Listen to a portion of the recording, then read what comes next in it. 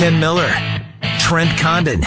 They are Miller and Condon on Des Moines Sports Station, 1460 KXNO.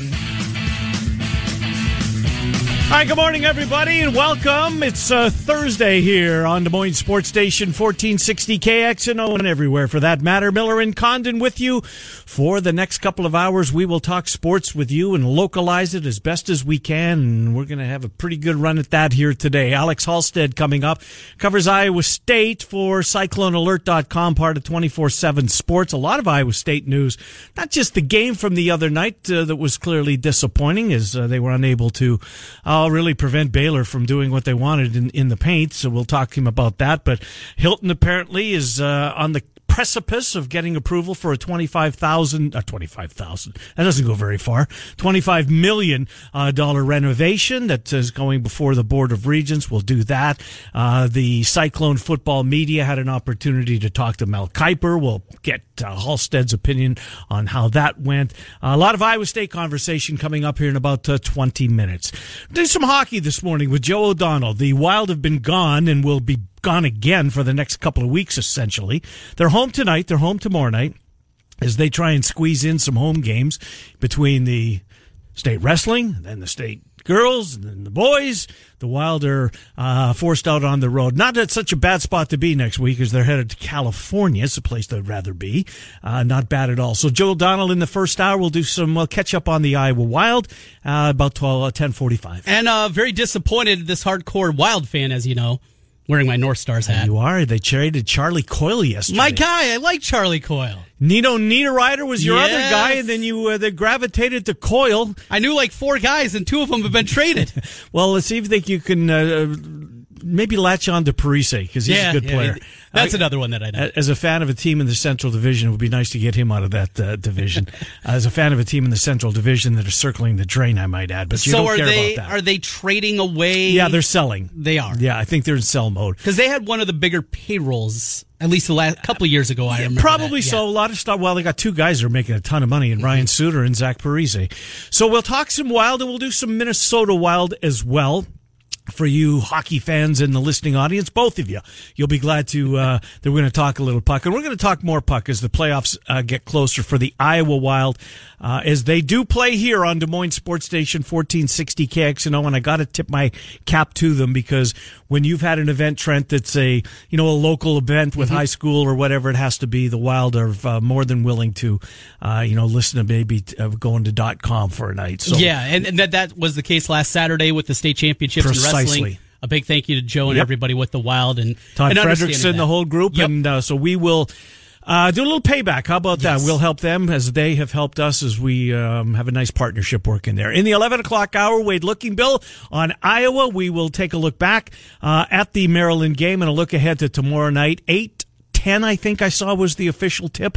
But just to be safe, get over there at 8 o'clock, just because you don't want to miss anything. Indiana and Iowa play on a Friday night. Carver Hawkeye was packed. Yes, it was Michigan. The last time we had a game on Friday. Be anxious to see just what kind of turnout that they're able to put together in Iowa City tomorrow night. And then Big 12 conversation with Matt Postins, heartlandsports.com. So a lot on our plate as we keep it for the next couple of hours. And Trent, I guess we should start, and we will get Iowa and Iowa State, because you and I were off yesterday. Mm-hmm. And although it's, about 36 hours or so ago, I'm sure we both still have some opinions. I do want to hear your opinion on the total.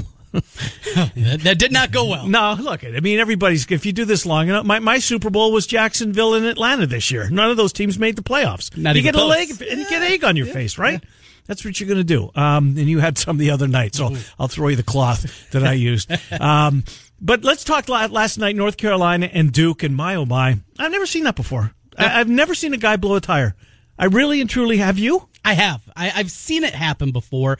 I don't think at that level, though. And you look, and sometimes, it looks like the glue's coming undone on the heel, something like that. Nothing like that, though. Not in that kind of circumstance where he blew out the shoe. Cutting on his left foot. His foot went, everybody's seen it, right through the side of his Nike. Now, I see Nike stock is down on paper. A paper loss this morning, over $1 billion.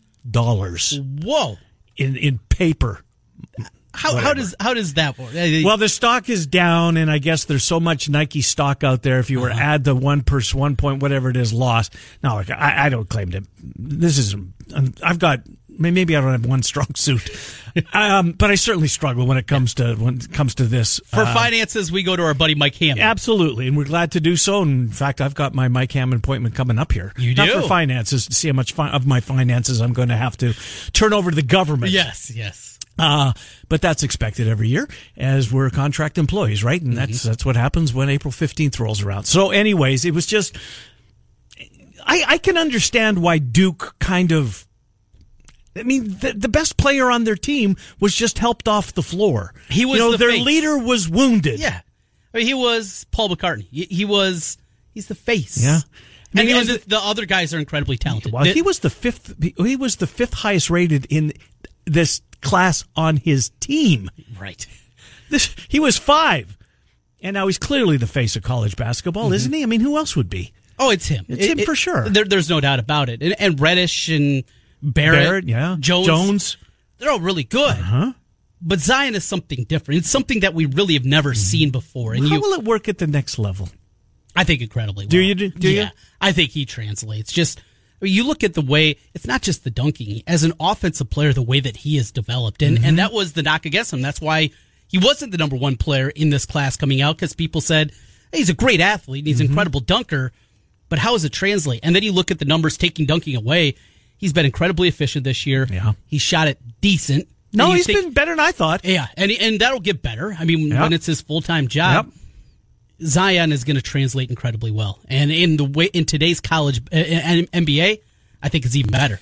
If this was 15 years ago, might have been a little more difficult. You know, is he good enough to be a 3? Man, maybe not. Can he guard a 4? Maybe.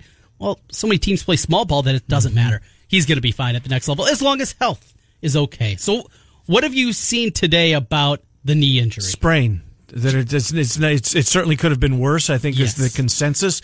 That seems to be the national media that covers college basketball. Could have been way worse. Of course, it's going to be a major talker. What's he going to do after this? Should he play again? Shouldn't he play again? Look, there's one person who's going to make that decision, and he's going to make the right decision for him. Yeah. It's Zion Williamson. You do what you want to do. And I'm not going to sit here in a soapbox and kill a kid. No. For whether he plays, I'm the same way in bowl games. Right. I mean, if you're not in the playoff, I have no problem with you not missing your bowl game. I really and truly don't. An exhibition that they aren't paid for. Now, there is a portion of people out there that believe that Zion Williamson gets nothing out of the Duke experience. Now, that's laughable. It is laughable. Because I agree with you. If he is overplaying in Europe right now making money, right, we wouldn't be talking about Zion Williamson. No. The money that he's going to get, maybe not from Nike, maybe from Puma. How about that? Did you see that tweet? Yeah. I thought, at first when I thought, I thought, oh, I kind of got a smile on my face, and I thought, you know what, this isn't going to end well, and I wonder how long it's going to be up. Wasn't up very long. And for people that missed it yesterday, said what? Something that wouldn't happen if he wore ours. If he was wearing Pumas. Something like that. Yeah. We're paraphrasing. Right. You know what we need to talk about, though, and the Zion Williamson is clearly the story. But the seniors for North Carolina. You know, we've got a bunch of freshmen on Duke, and they're amazingly talented.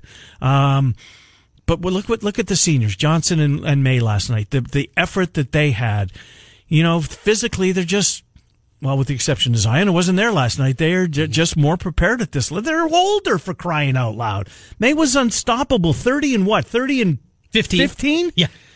That's amazing what he ended up with. Johnson the same way. I don't think he had a double-double, but he certainly had a bunch of points, and R.J. Barrett was great, and Reddish was terrific, and Jones was okay. He wasn't great. But both teams really struggled to shoot the basketball. Yeah. I mean, the three-point shooting in that game was just atrocious. In a game that Carolina put 88 up on the board. Right. And we're 2 for 20 from 3. That's 10%.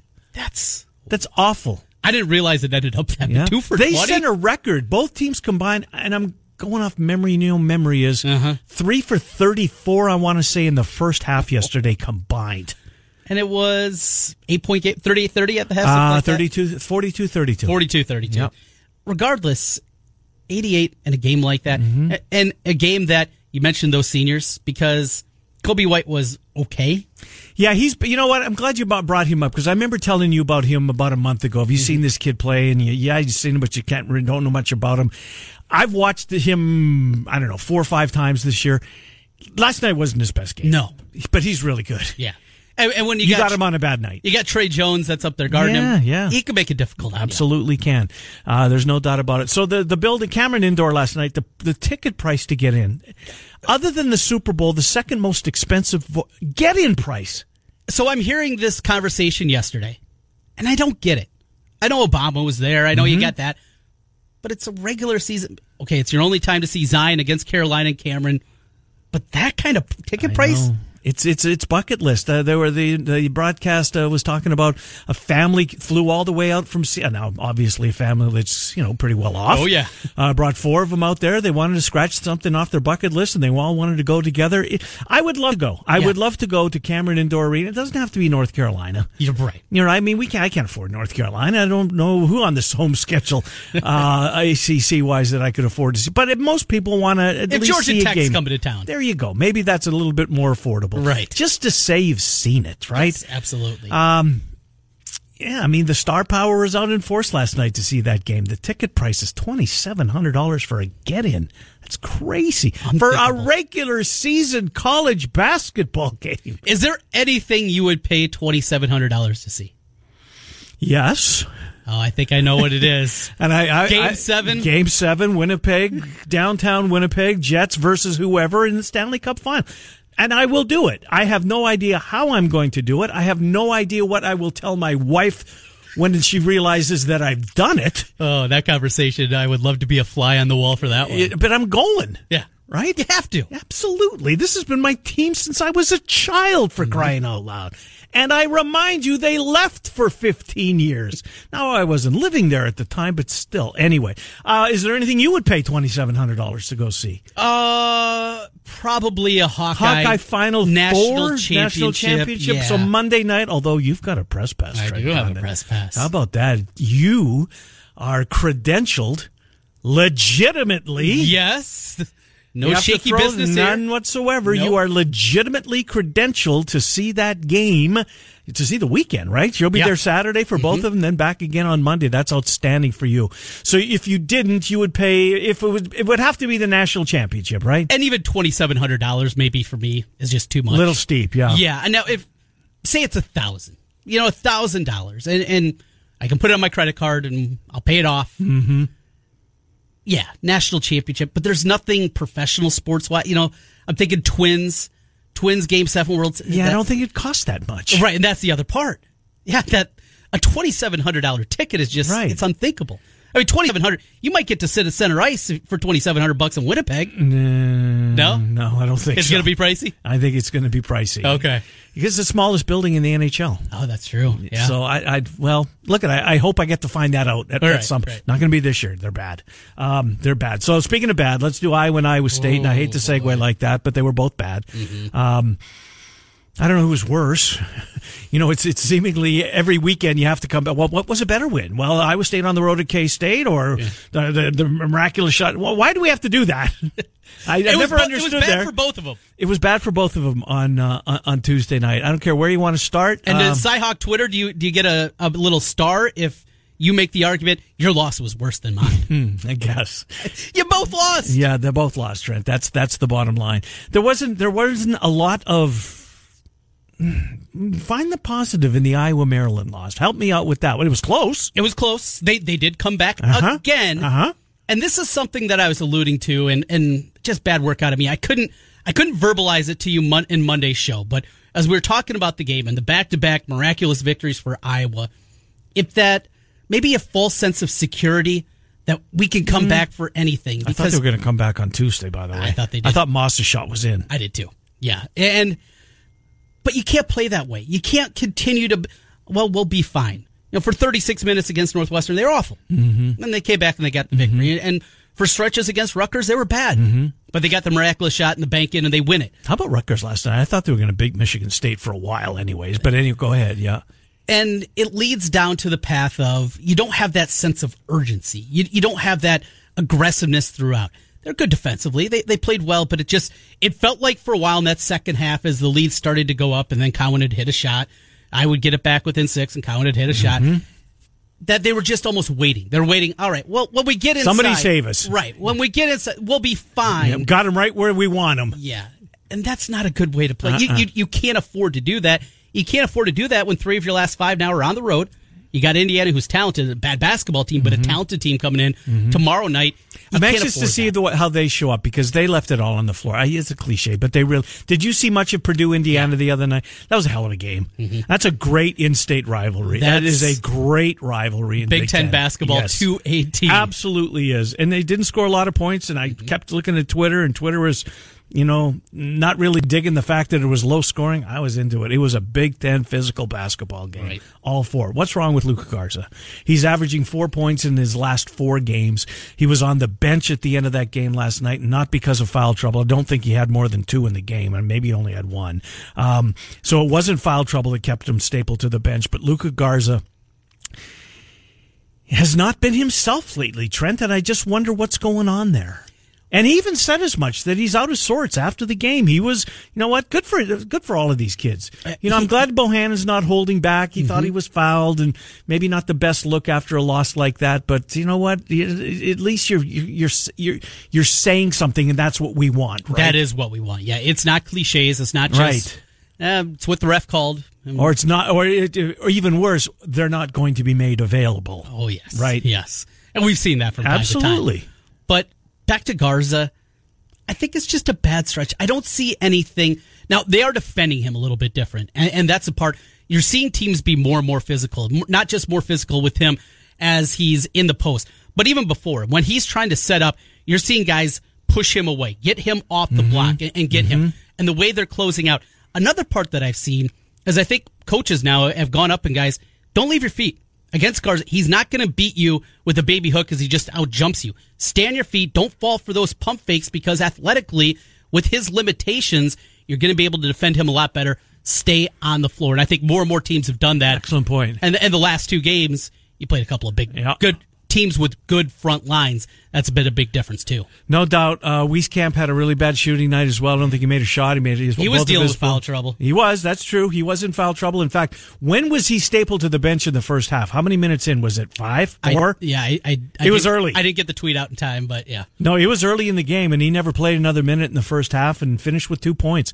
Iowa State, conversely, going up against Baylor, a game that most thought that they were 10-point favorites, 9.5. Opened at 8.5 when it first came out the day before. Right. And quickly, by that evening, it was 10.5 across the board before you even laid your pillow down. So, this is automatic, right? It's Baylor. Sure seemed like it. Baylor's going the wrong way. They're dealing with a bunch of injuries. Had a score to settle because they got picked off in Waco when they were on the road.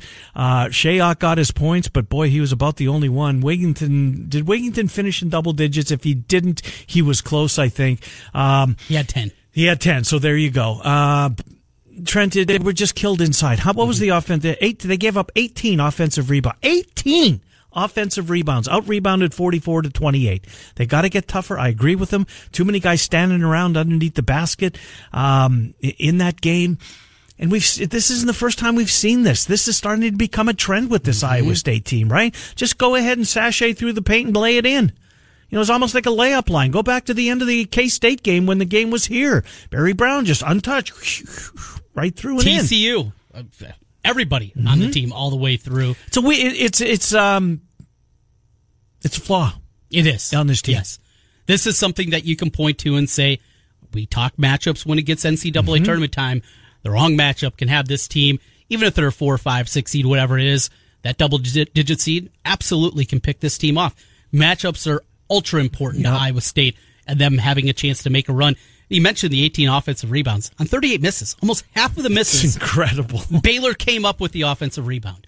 That can't happen. No. Did he get outworked by Scott Drew? Give me an example. Well, just not pushing button, not going two bigs together. He just refuses to do that, Trent. George Condon didn't see any run. His bench he's playing 2 guys off the bench. Did anybody else play? Did Tally get in? Yeah, he did. Tally played 5 minutes in the game. So he expanded. He went from 7 to 8. This is a deep Iowa State team. That's what we talked about this summer. This is your guy Lewis hasn't seen the floor won't. No, absolutely not. This is as deep of an Iowa State team as Prohm has had, and he's going back to what he knows, and that is a tight bench. Is that the best thing? Do they need a shakeup? And if that shakeup is, we've been not saying it. Well, we were, and then we kind of got off of it. The Wigington is a time to insert him in the starting lineup, and even if you do, what difference is it going to make a big enough difference? I'm not sure that there's a right answer there. I'm really not. At this I think point, the answer is you've got to toughen up. You've got to want to rebound the basketball. You want to get your nose dirty underneath the hoop because elbows are flying. You have to want to be down there and do business down there, and if you don't. And sadly, I mean, look at Travis Hines been really good on Twitter, showing some of those. They're not vines anymore. What are they called? Clips, whatever it is.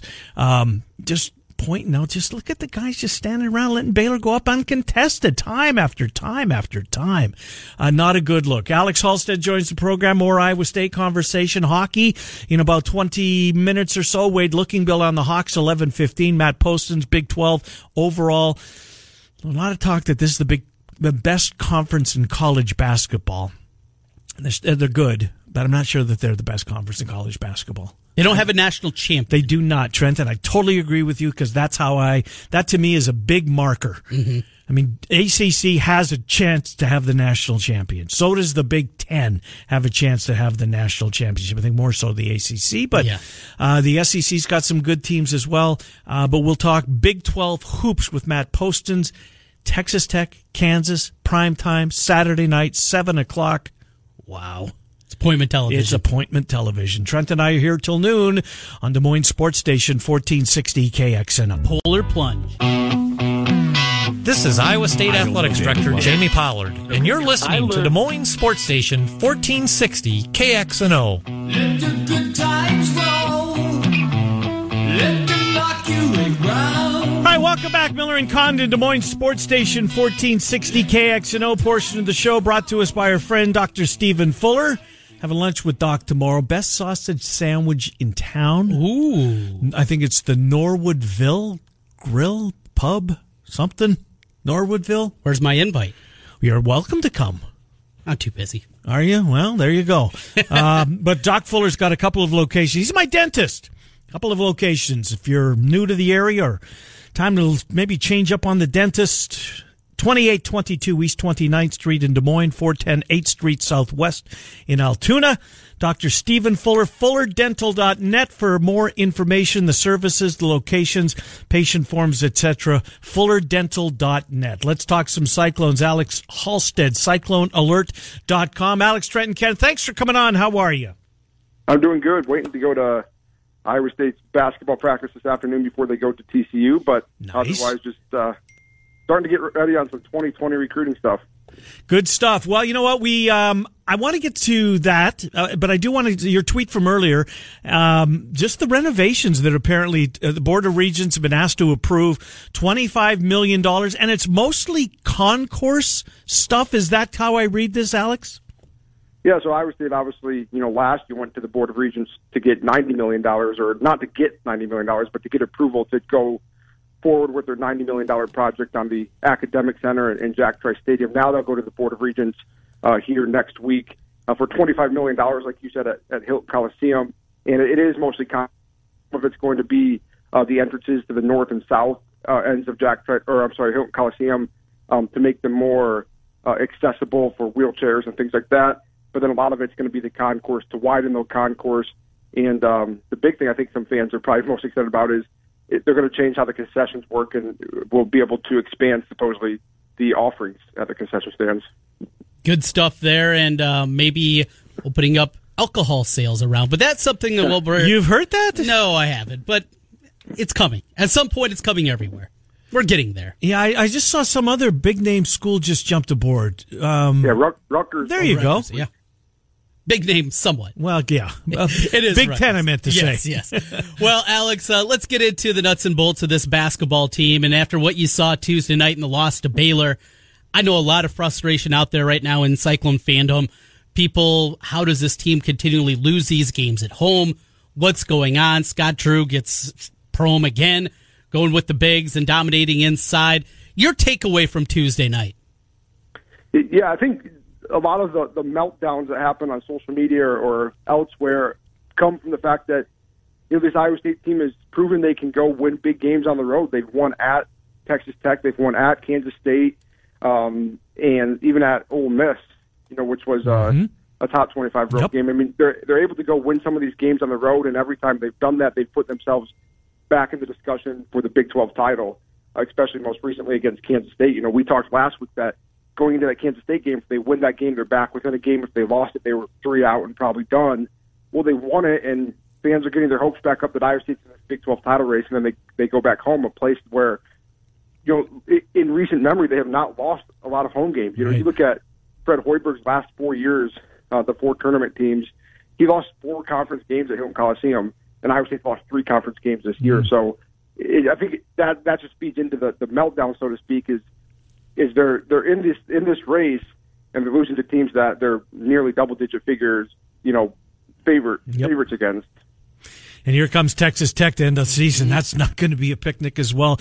There's been a lot of criticism, Alex. I'm sure you've seen it. A lot of Monday morning, or in this case Wednesday morning quarterbacking, if you want to call it that. When's Prohm going to come around and play 2 bigs at the same time? He's got to get Lard and Jacobson on the floor.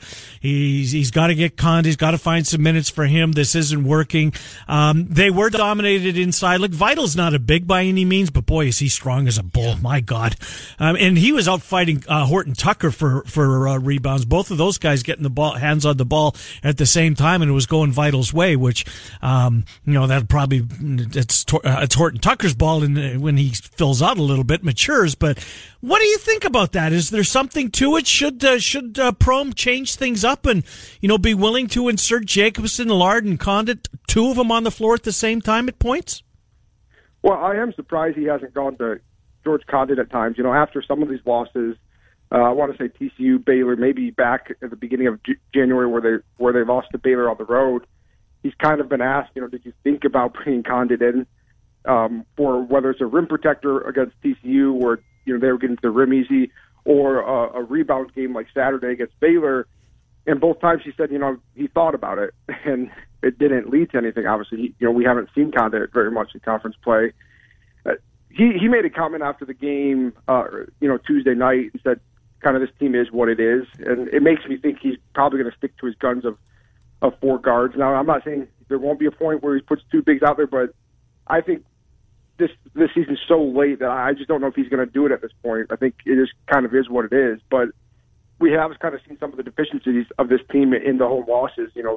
The TCU game, I think, continued to show, along with the Kansas game on the road, some of their ball screen defense against some teams can be an issue, and that kind of goes back to the forward thing of, in the end, not having a rim protector there as the last line of defense. And then, Tuesday, giving up 18 offensive rebounds on 38 misses. They rebounded at, 46% of their misses.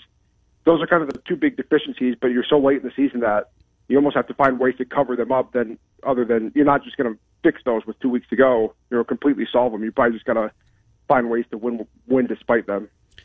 Cyclone Alerts, Alex Halstead joining us right now here. It's Miller and Condon on KXNO.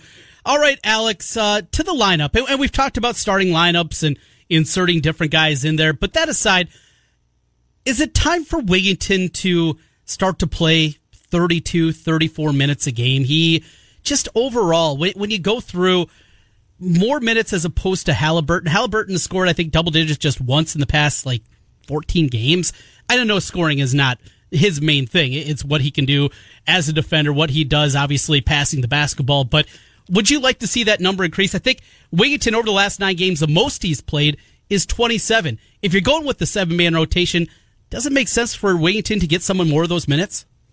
Yeah, I was saying that yesterday, that we're beyond the point of discussing whether he's going to start or should start or not. Like we've said before, it might not even matter at this point. It's more about, is he playing starters minutes, and he's not right now. I mean, before Tuesday, he was averaging 24.5 minutes a game. Tuesday, he played 26 minutes.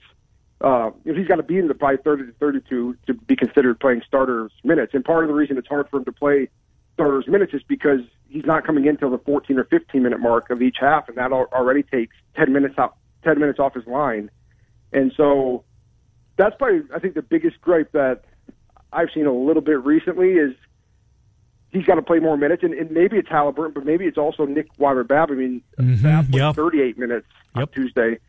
You take a few minutes off both of those lines, and all of a sudden, Wigginton's up to 30 to 32. And I do think a guy like that I know he had his struggles early, but he's almost back to 40% from three. He's been pretty good in the last 3 weeks. I just think you have to have him on the court more.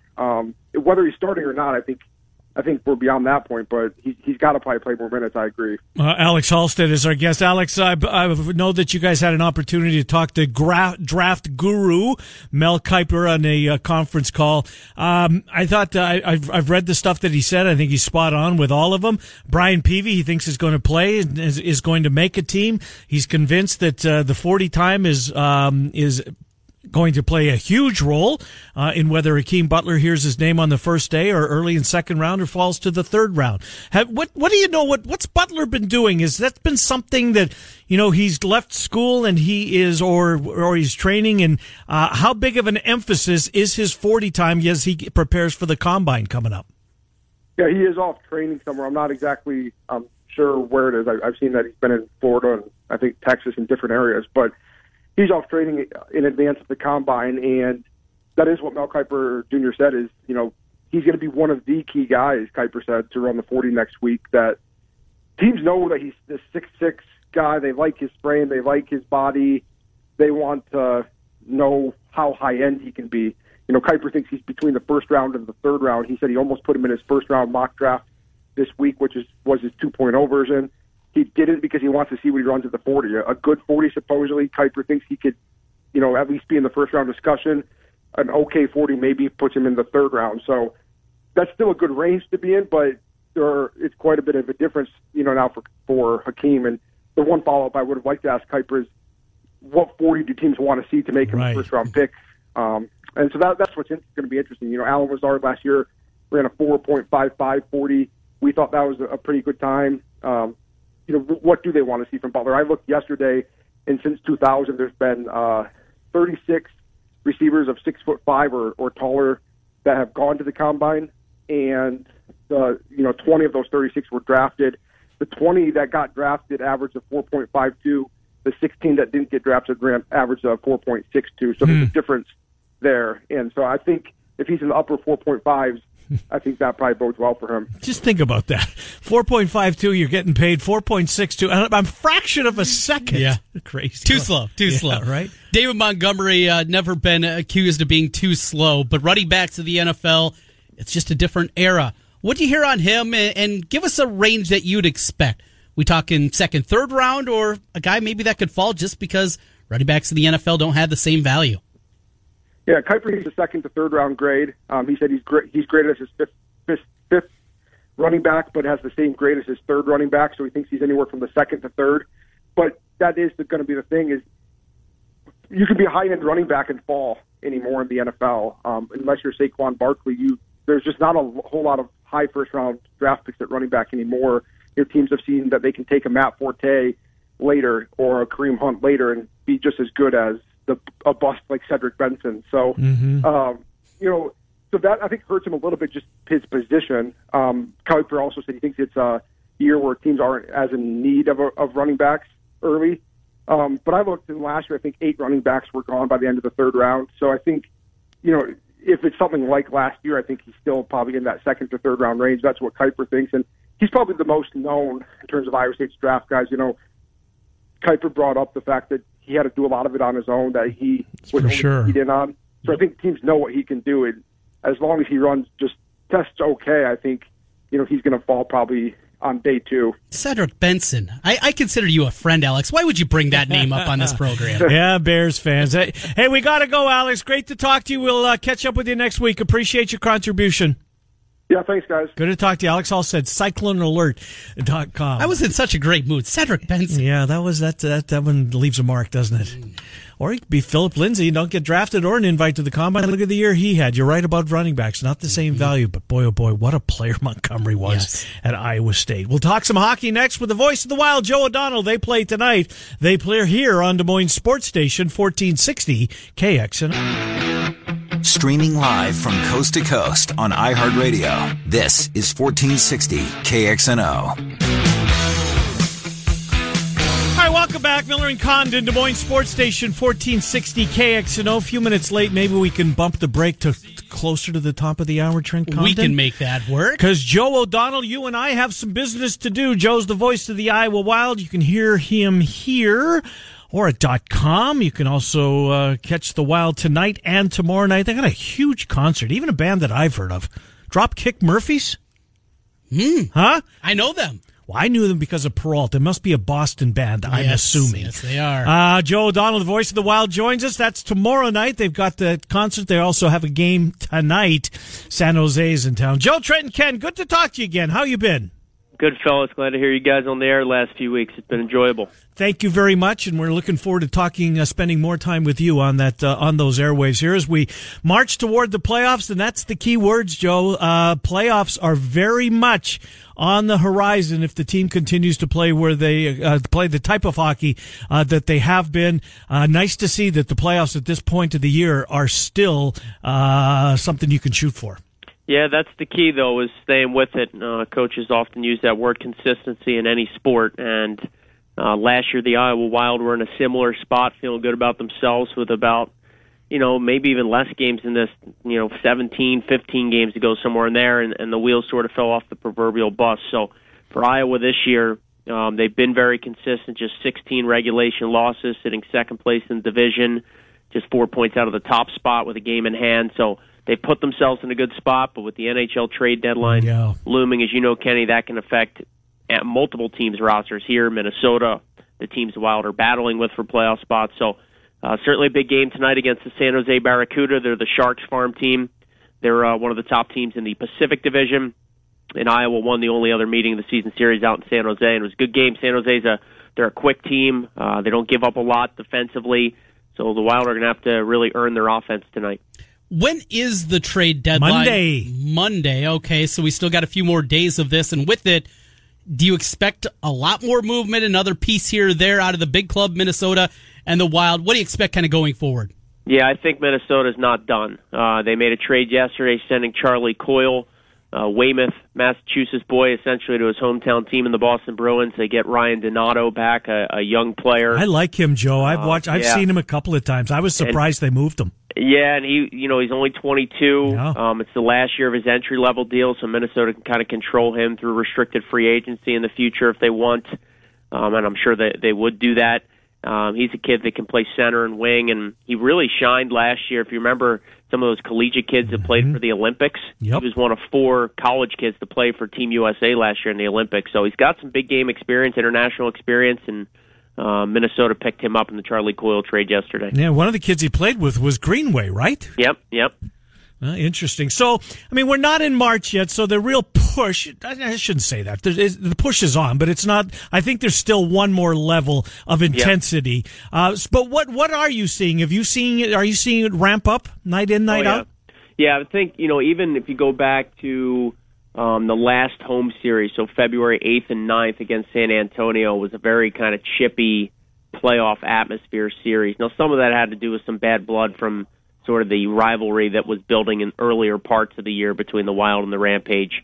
But you're starting to see that, we played teams now 6, 8, 10 times. Right. The guys are tired of seeing their opponents that they see within the Central Division. So I don't know how much bad blood we'll have this weekend, but certainly this is a test for both teams because, again, San Jose has struggled the last few games compared to the standard they set for themselves earlier in the season. They lost the only other matchup to the Wild this year. Iowa's trying to keep its 6-game point streak intact tonight. And both teams know what's at stake, which is valuable points towards that playoff push. You guys were on the AHL NHL network the other, when was it, Sunday? Sunday, against the Chicago Wolves. They picked up the Wolves broadcast. And I saw that, but I watched the third period in overtime. At the end of that game, I thought we were going to have a bench-clearing brawl. It got a little nasty.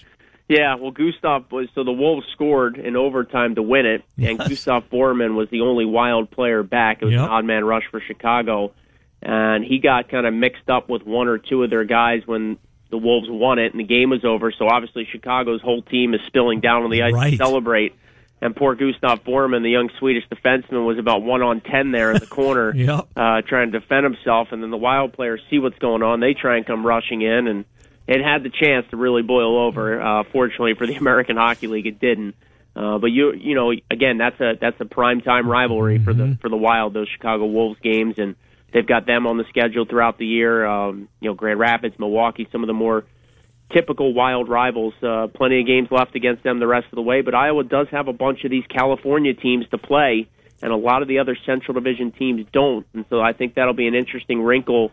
You know, there won't be any of those 4-point games for the Wild for some of these stretches when they go out to California next week and play the Barracuda tonight, tomorrow. And so it'll be interesting how that will impact the playoff race. I want to talk about the Minnesota Wild in a minute, but I do want to get this in. Tomorrow, you drop the puck at 6 tomorrow, right? Yeah. Because of the post-game concert. Yeah. Tell us about Dropkick Murphys. Yeah, so tonight's at 7. Yep. It's $1 popcorn night. Tomorrow is 6 o'clock, and then, you know, within 20-25 minutes max of the game ending, the Dropkick Murphys will take the ice, if you will, take the stage. So, and tickets are very limited. In fact, the 100 level it's jam-packed. So if you are a Dropkick Murphys fan or you want to take in a really cool experience, hockey and essentially a free concert to boot, you know, your game ticket qualifies for your concert ticket. So make sure you get on IowaWild.com or, of course, the Wells Fargo Arena box office and scoop up those tickets because they are going quick. But tomorrow night, I'd say by 9 p.m., Dropkick Murphys are on the stage. They'll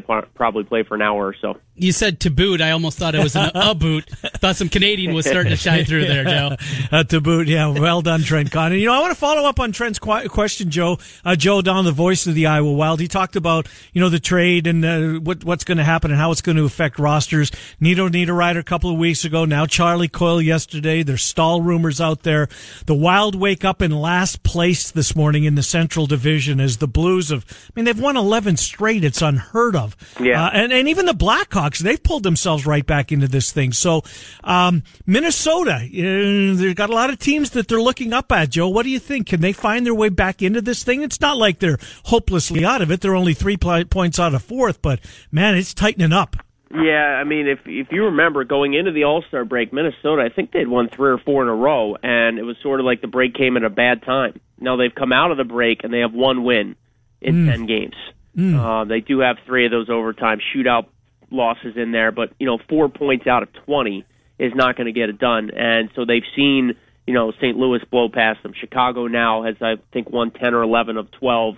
They just passed them in the standings. They have Arizona nipping at their heels, and I think the message has been to the first-year GM Paul Fenton, and this is coming from Craig Leopold, Minnesota's owner, is if you can make deals to make us better in the future, go for it. Where in the past Minnesota had always been, we're trying to win the Stanley Cup. Right. So this is really the first year, Kenny, we're seeing Minnesota sort of admit this group hasn't gotten it done. Let's try and improve this core group for the future. That means moving some pieces to get younger and to think more about the long-term plan.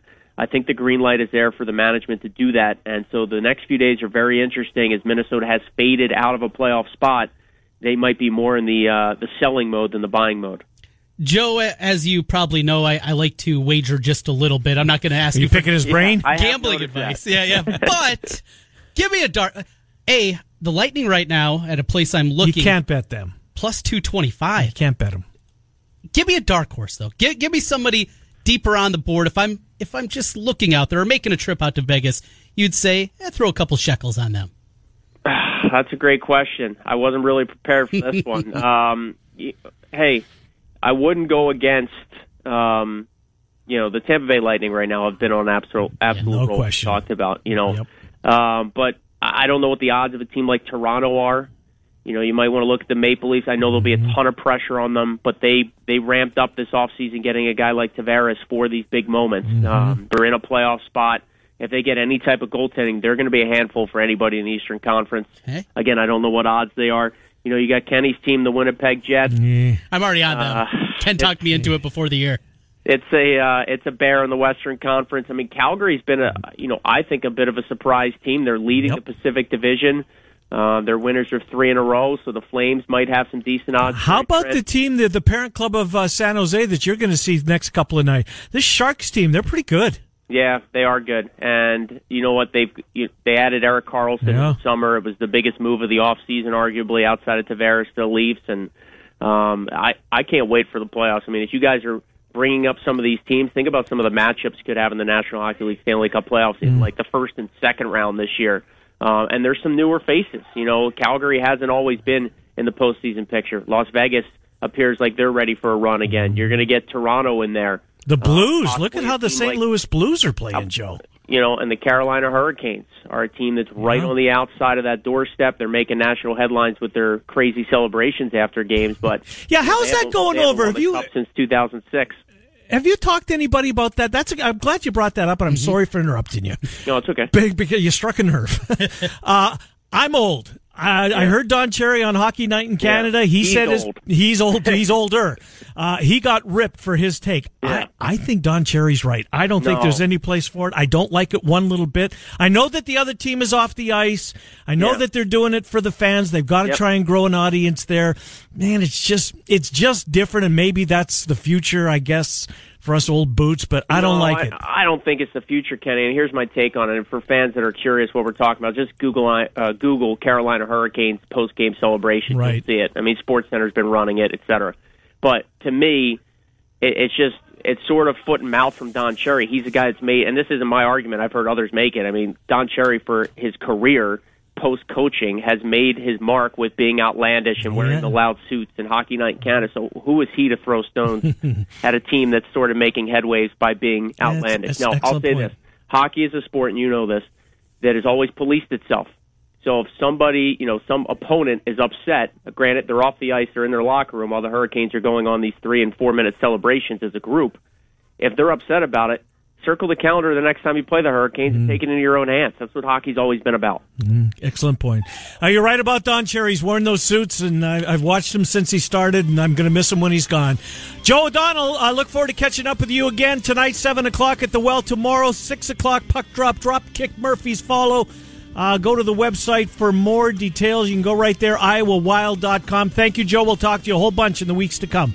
Thanks, guys. Take care. Yeah, good to talk to Joe O'Donnell, voice of the Wild, as we pass the puck around. Wade Lookingbill in 15 minutes. Matt Poston's on the Big 12. Trent and I till noon. Des Moines Sports Station, 1460 KXNO.